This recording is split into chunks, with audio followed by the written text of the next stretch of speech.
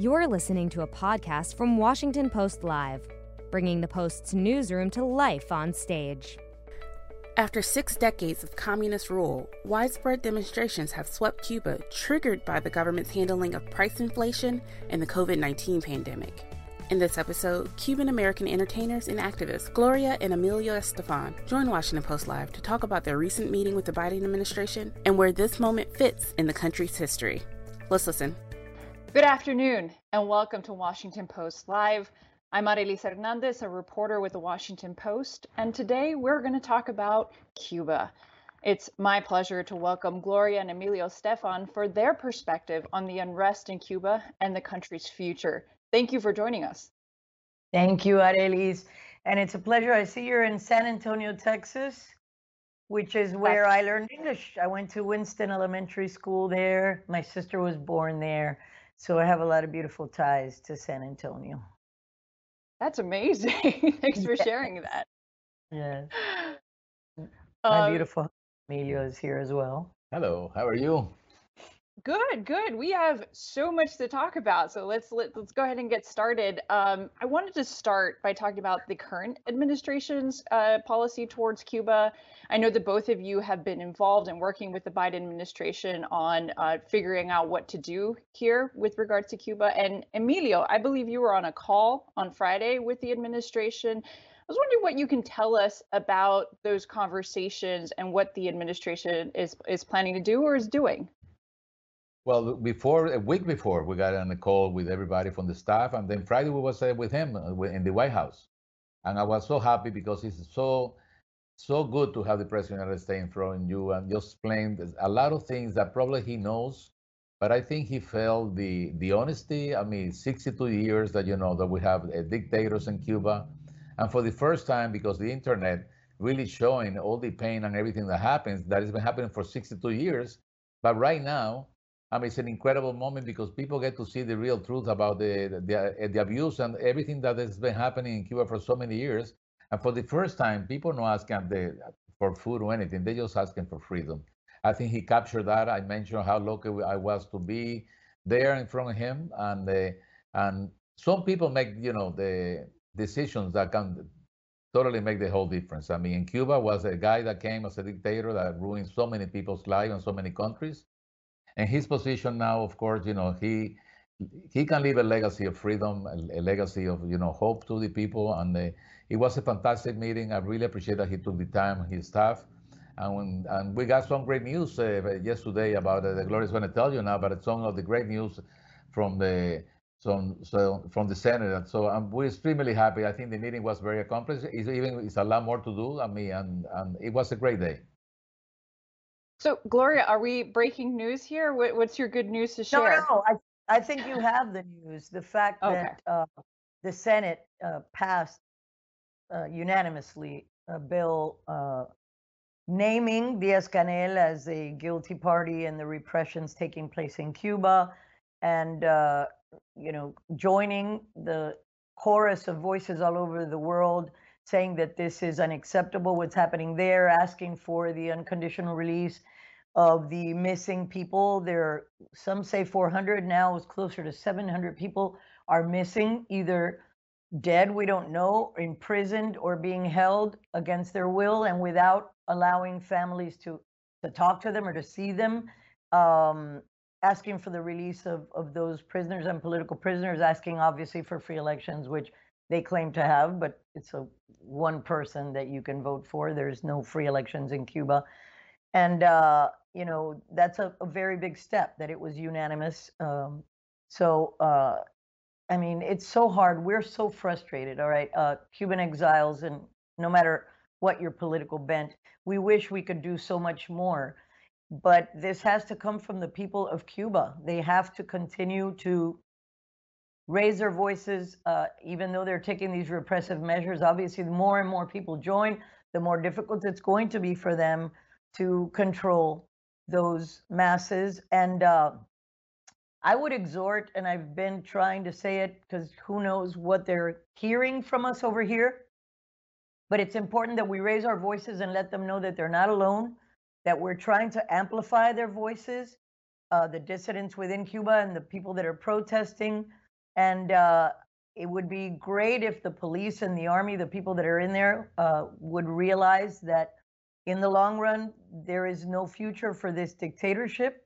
They're going to go down, and their job is to protect the Cuban people, even though for decades it's been to do the dirty work of the Cuban government. And I think that it'll help a lot if the people that are in the army and in the police start realizing what's going on and start protecting the people. They're the ones with the power. They have the arms, they have, the bully pulpit, and it would be great if they supported the Cuban people. I don't see any other way for things to change otherwise, because the repressive measures are so great. Well, since you brought up the detainees and amplifying their voices, we know that the Biden administration has been trying to find a way to give internet access to folks on the island. How are they proposing to do that? Have they shared that with you all? They have not shared exactly, have they, babe? Well, they're working. They're working really hard. I mean, the main thing is I think they have to use a lot of new technology. I mean, internet is key. That's the worst enemy of of Cuba, because people are seeing what really happening for 62 years. And you know something, this is not even political, this is human. I mean, what you see there, I told him 90 miles away from the United States, and people have so much of oppression, and the kids, I mean, it's incredible what they're doing to the Cuban people. And I think, realistically, this is a perfect moment to show the world everything that is happening in Cuba. Of course, when you deal with the communists, it's only one way, their way or no way. I think I'm glad that that he took the time. He took a long time with his people, but we need a lot more attention. I think something. I was so happy about what they passed yesterday, because this is not political. We're not associated. We don't believe in parties. I mean, I tell people 1,000 times. Something. I produce so many events in the White House, and I work for so many presidents, Republicans and Democrats, and I feel this is a human situation that we need help from everybody, to be sure that, to fix the problem that we have so close to the United States. I mean, my mom teach me, to love Cuba, never forget Cuba. But, we're American citizens, and we love this country, and we're so lucky to live in a country that all our dreams, came true. I mean, I told him when I got the Medal of Freedom, me and Gloria, it was an incredible moment to realize it was not about me and Gloria. It was bringing hope to people. A lot of the people in Cuba and a lot of the people in the United States looking for this opportunity and freedom. And I think this is the time that, we're getting close to that. I'm so glad we try to do as much as we can to help, but we need support from other countries to be sure that they punish that everything is happening in Cuba right now. Well, so on that note, is it about fixing things in Cuba or bringing about new leadership or governance? What is it that you all want to see in Cuba? I don't think it's fixing. That government is a repressive, violent dictatorship and regime. And I am sure that there are amazing leaders within Cuba that have tried for years. You saw Osvaldo Payá, who mysteriously died in an accident. Somehow everyone that has some kind of, begins to grow some kind of clout with the people, disappears. Mysteriously, 7 generals have died in the last 3 weeks. Statistically, I don't know if that's a possibility. They haven't said if it was from COVID. They haven't said from what they've died. Who knows what's going on internally there? There's got to be some upheaval. But that government itself, I mean, they need to, it would be great if they made things better for the people, because I know that I was on the movie with Andy Garcia. We just wrapped last night, and we were hearing about a fish market in Cuba that all of a sudden it had everything. And they opened it up to the people. They had lobster, they had fish, where a week before the people had nothing. And then all of a sudden they're trying to, placate them with little bits of things like this food. Where was it a week before? The government, that government has had the biggest blockade on its people. They've created second-class citizens out of their own citizens. They can't go into the hotels. They're not allowed to enjoy the things that tourists can enjoy. They don't have, their pharmacies have no medicines, whereas the tourist ones have medicine. Tourist shops are packed with goods. They get paid in Cuban pesos or whatever the currency is, yet the things are being sold for dollars. If they exchange dollars that get sent, they get pesos in return, but they'd have to pay dollars for the goods. So I don't know if anything would be salvageable from that government at all, we certainly don't want a worse situation for the Cuban people. They've gone through hell the past 62 years, and it's just getting worse. And they're asking for freedom, but they're not asking for food. They don't ask for anything else. Everybody's yelling free, libertad, libertad, freedom. I think happening that to Cuba. In many years they tried to put a band-aid to fix things. This is not anymore. And what I'm extremely afraid, when they get desperate, they're going to open the country, and they're going to tell the families here to go and vote and pick up them. It's going to become another bold lift, and that will be horrible for the people, for the United States. I think we need to act fast to be sure that you avoid that kind of problem, because that's what they usually do. Just when they have problems, they try to release. What is happening in Venezuela is horrible. What happened in Nicaragua, when it's happening in other countries, ready to, like we see a lot of things happening in Mexico now. I hope people learn from this regime that has been horrible. Some of the story that the people will hear in the future, they're going to be totally crazy, because it's unexpected. It's unexpected, these kind of things that people didn't know. Now with the internet, we hear in the right timing, and I think this is going to be fantastic. The youth have had it. They've had it. They don't have that romantic connection with the revolution. Fidel is no longer a big figurehead, which he would have been the first one coming out, because there have been attempts at protests before, which got squashed. Fidel would come out and squash it. And the reason that we can tell as Cubans, they disguise people as civilians, so that the world thinks that it's the people of Cuba that are, clamping down on protesters. But if you notice, they're wearing boots, and those boots are military, dress. And we notice these things, like when they would have 1 million people at the Plaza de la Revolución manifesting. Everybody had signs, everybody had the same t-shirt. If you're in Cuba and you're at work, they give you this t-shirt, they put you on a bus, and if you refuse, you can get fired, you can get sanctioned, you can get arrested.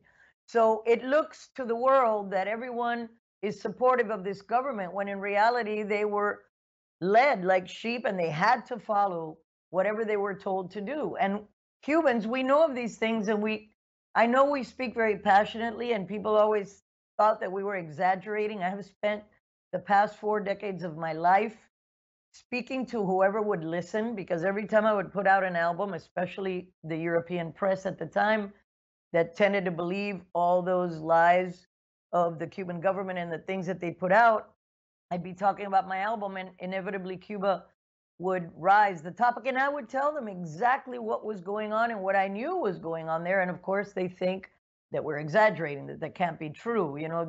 They don't realize that in every block there is a family or a snitch. There's a snitch in every block in Cuba that tells the government, oh, this person had food that they're not supposed to have, or this person had 12 people over their house. Recently, something came out, a video actually, of one of the women that had gone protesting, and all of a sudden there's 12 people showing up at her house wanting to talk to her. And the lady that's at the door is very educated, saying, no, there's no reason for you to come inside if one of you wants to come inside and talk. But they were coming to, pressure the woman that had been out protesting. So this is the way that they keep repression on an entire country. They are in every neighborhood with people snitching, controlling, telling. And, the whole educational system is meant for indoctrination. They would question the kids as to what was going on in their homes. You can only get a university degree in what they want you to study, and you have to be a card-carrying member of the Communist Party, or you can't study. Either way, you can't study what you want. All these things, the medical system that supposedly is this fantastic thing. Tourists have access to all these things. Women that are going to give birth have to take their own sheets to the hospital. There's no anesthesia. There's no aspirin. It's crazy. The main thing I'm so proud about the exile community, because, they've been fighting for so many years. And something, even in this moment, you see people in the streets in Miami, something, trying to just, give a message of hope to Cuba, even with COVID. I was so so proud to see how many, from kids all the way to, like Brigada 2506, so many of these people have been fighting for so many years, and they're still fighting. You see them, they're 90 years old, 80 years old, and they're still fighting for hope. I think this moment is a historical moment. I hope, we get help from a lot of countries to support, something freedom, because realistic, it's about time that we make that change. I think the whole thing, like I told you, it's not time to negotiation. This is time to make a deal that they have to leave the country and let Cuban people lead their own country. Yeah, and not just in Miami, by the way. We thank the world for the manifestations being done all over in support of Cuban people and this, the dissidents and the San Isidro movement that started this situation months back. And we're really appreciative of everyone that's not Cuban that has supported this cause. Well, given that the Cuban American community has always been sort of in esta lucha, right, in this fight, against the communist government, what specifically, though, do you think is different about these set of protests? We've seen protests in Cuba before, right, in 1994, and it led to specific things that happened historically, the Maria boat lift and a bunch of other things. What specifically to you is different about this moment? Something, internet is the worst enemy of them, because everybody's seeing the reality, is seeing how they hit people, how they punish their families. They're doing so many things for the first time. Internet really showing something they didn't have before. That's what is key element. I told the president that's a key element. We bring internet back and use top technology to show the world all these elements. That's the only hope they have. They don't have any arms. They don't have anything to fight against the military. I feel so bad at night sometimes when I watch the news. So, it's so hard to go to sleep thinking about these people 90 miles away. And, there's so many horrible things happening. I told that to the president, and it's horrible. Listen, it's a horrible feeling, because in my heart, it feels all this pain. On the same time, it feels happiness. A little light is coming. And I think the internet is going to be a key player, not for us. We know what's going on, to show the world everything that happens. And by the way, it really makes me hopeful to see our young people, because, for example, my daughter and her girlfriend, Gemini Hernandez, have been taking donations and filling the phones of Cubans in Cuba that had no way to communicate with their families. And they've been sending, messages back and videos back, because the phones aren't controlled by the internet. That's a way where we can get around and still make sure that they have, the ability to get the word out of what's happening, and amplifying those voices of those people. Joanny Sanchez, that is constantly trying to feed us information about what's happening. And we have to keep lines of communication however we can. I mean, Russia's in there big time, scrambling, helping Cuba to scramble, I'm sure, any attempt that we have to break through. But Cubans are resourceful, and they will find a way. And let me tell you, I'm so proud of the Cuban people, because it's so hard to speak there, because realistic, here we can talk. Anything you say there, they're going to go and punish you, and they punish your family. And I'm proud about the Venezuelan people and the Nicaraguan people. We all getting together to send a message of hope to the world. Anything that happens in Cuba is going to help Nicaragua. It's going to help definitely Venezuela.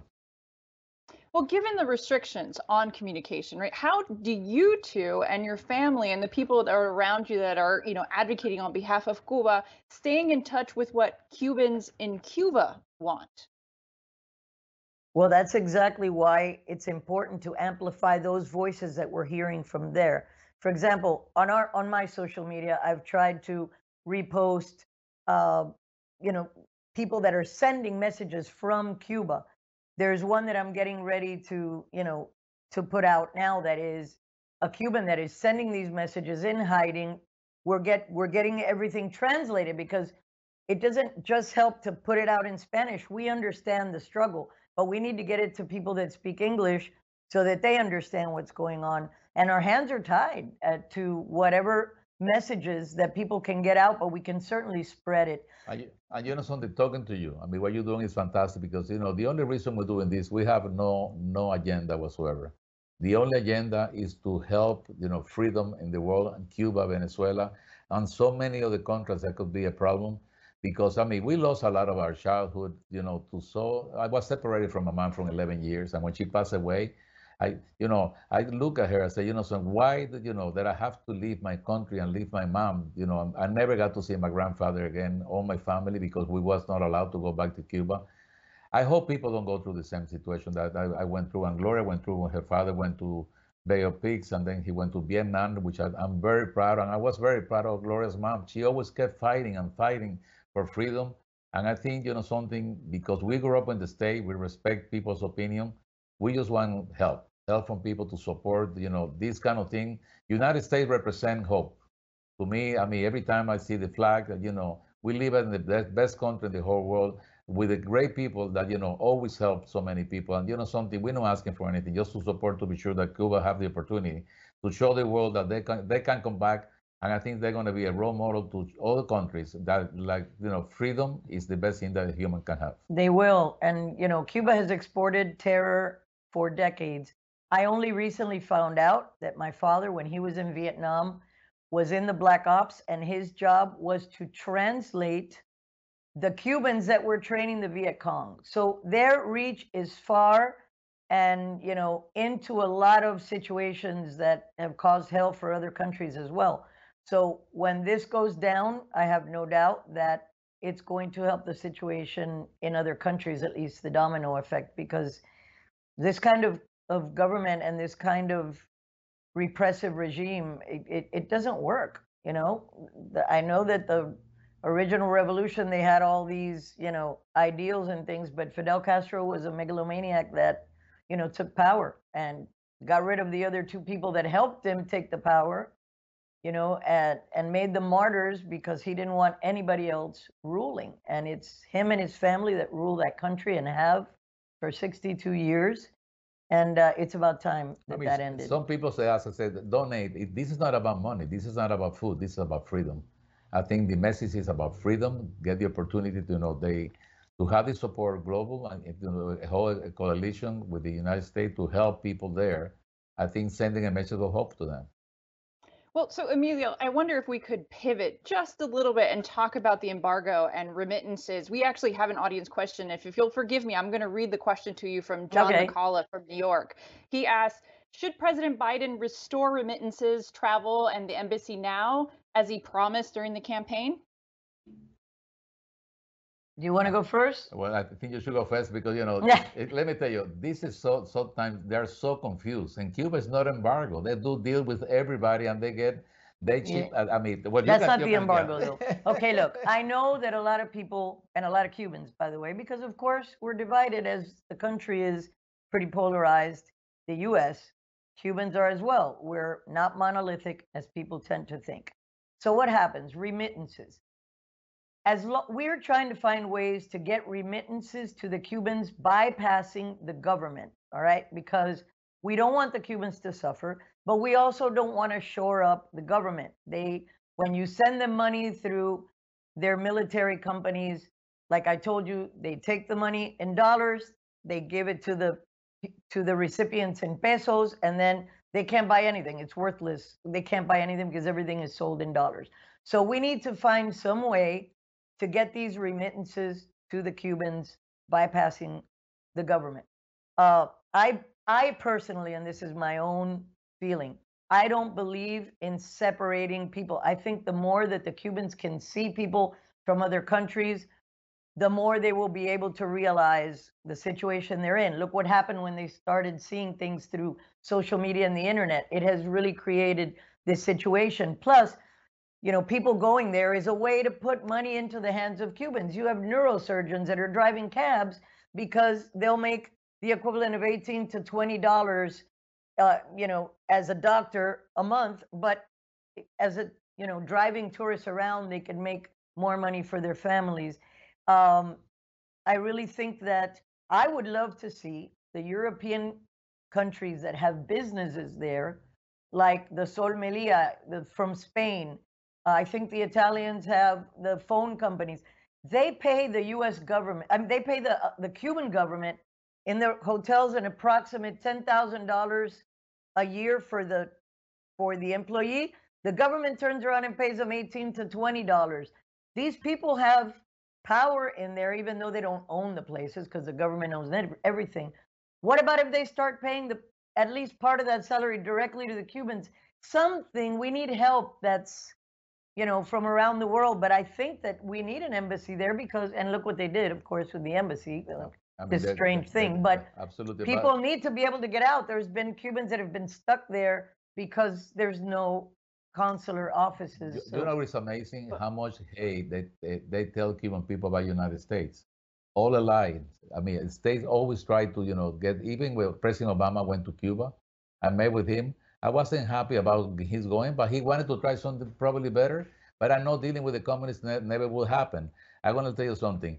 Everything that happens in Cuba, they blame it to the United States. Yeah, everything that happens is about telling about the blockade. All that is a lie. They do business with all over the world, and they still get a lot of things, and they do still business with the United States. Yeah. I think the whole blockade is so incredible that they use that, like they blame the United States. They're going to come attack. They're going to do this. I mean, this is they want to punish you. I mean, we're free. I mean, all that is a lie. It's time to move. It's time to move, and it's time to make a difference in Cuba and in the world. Well, you brought up Obama, so I'm going to ask you about the normalization of relations with Cuba in 2014. You mentioned, Gloria, that there's no monolith when it comes to Cuban American thought about Cuba and what the future should hold. What do you think, though? The community was split when Obama normalized relations, right? 50-50 is what some polls show.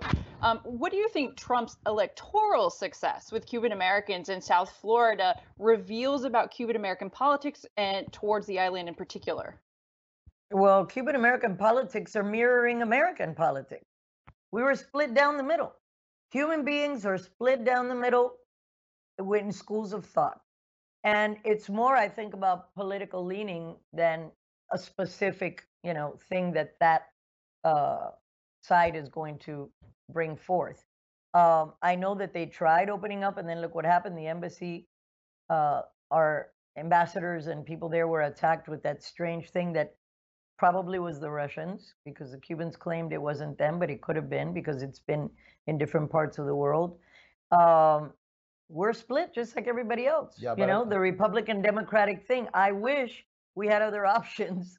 We're not affiliated because, there's certain things I like. I go for a candidate, that's it. I want to hear what they have to say, but that's why it's split. But I'm going to tell you something. I mean, every president that I've been involved with 6 different presidents, and I produced 46 events in the White House.